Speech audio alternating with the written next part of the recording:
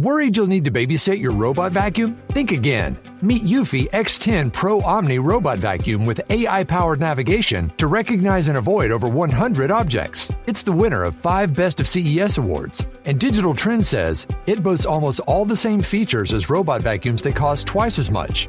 Want to know more? Go to eufy.com. That's EUFY.com. And discover X10 Pro Omni, the best-in-class all-in-one robot vacuum for only $799. Cool fact, a crocodile can't stick out its tongue. Also, you can get health insurance for a month or just under a year in some states. United Healthcare short-term insurance plans, underwritten by Golden Rule Insurance Company, offer flexible, budget-friendly coverage for you. Learn more at UH1.com.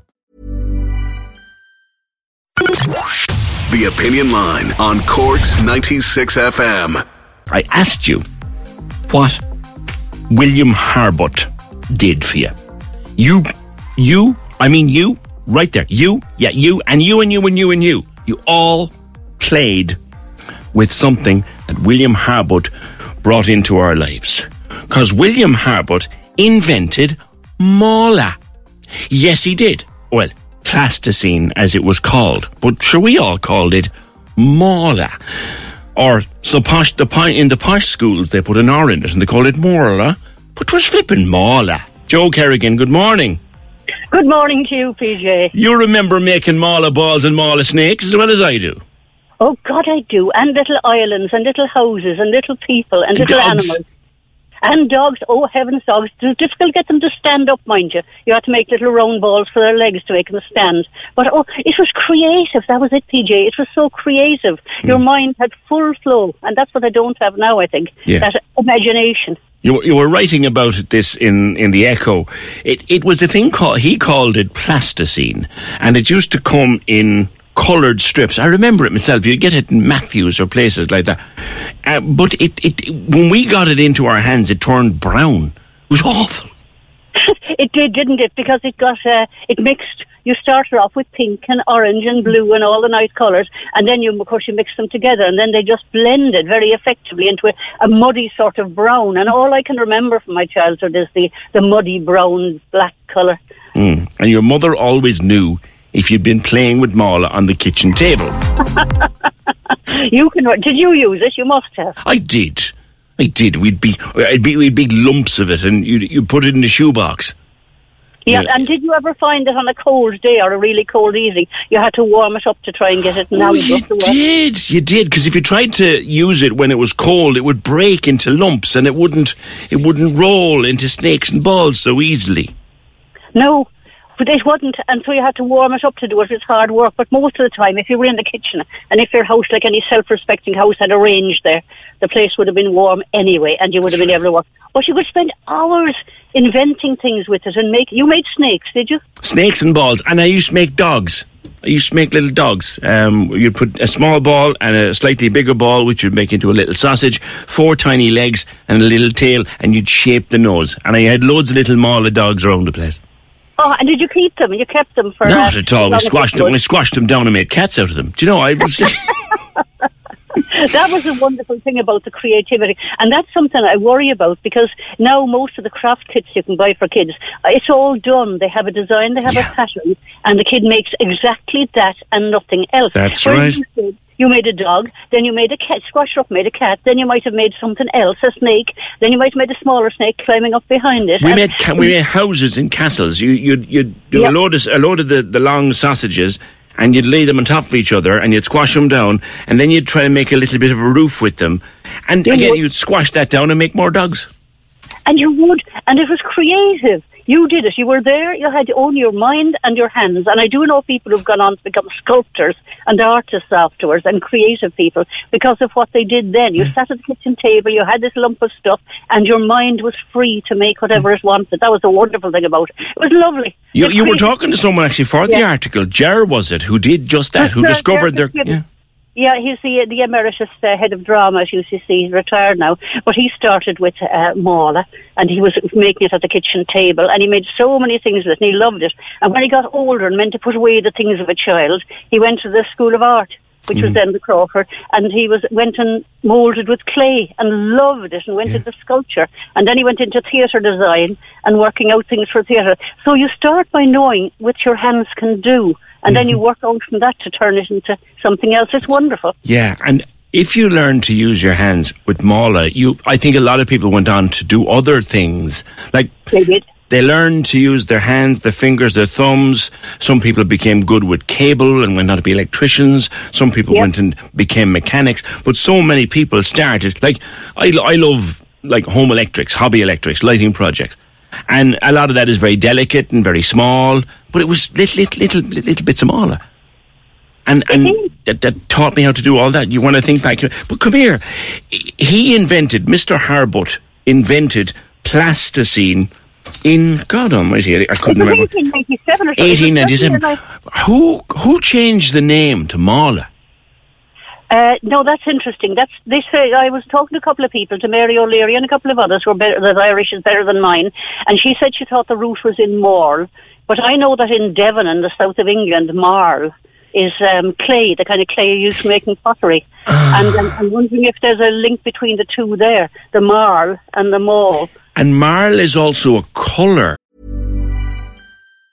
Worried you'll need to babysit your robot vacuum? Think again. Meet Eufy X10 Pro Omni Robot Vacuum with AI-powered navigation to recognize and avoid over 100 objects. It's the winner of 5 Best of CES awards. And Digital Trends says it boasts almost all the same features as robot vacuums that cost twice as much. Want to know more? Go to eufy.com. That's EUFY.com. And discover X10 Pro Omni, the best-in-class all-in-one robot vacuum for only $799.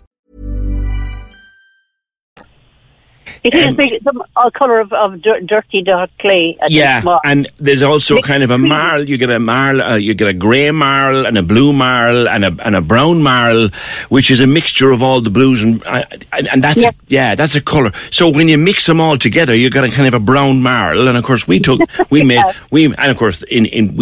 Marla out of it, like. We did, and we called it Marla. But I myself, even though I'll probably be hammered for it, I suspect it comes from the English word marl. Yeah. Somewhere along the line. I don't know if there's another. That's all right. The English can have one. I stand to be corrected. It was no doubt that the thing was the most creative way a kid could use his or her hands. It was fantastic. And I don't think they called it Marla or Marla in England ever. It was Plasticine, of course. Mind you, I tell you something, Joe. Here's the funny bit now. This could get me in trouble, but I don't care because it was something I used to. We had a teacher, Mrs. O'Neill, who always called it plasticine, right? And she taught us how to use it. Never forget her to this day. She's dead now, God rest her. But I remember, was it a friend of my mother's used to say, only Protestant call it plasticine. That's Marla. Oh, I love that. That's a lovely dismissive way of putting it. What school was that at, PJ? I was, at that stage I was in Pres. But in only Protestants call it plasticine. Everyone else calls it Marla. I love that. Yes, it probably will get us both into trouble for laughter, but that's lovely. But it's also true. It's totally accurate. It's gone now. Can you get it even anymore? I'm not sure you can. I know there's something called Play-Doh, which is perfectly ethically excellent for kids and isn't dangerous and isn't nasty and is about as boring as a wet Friday.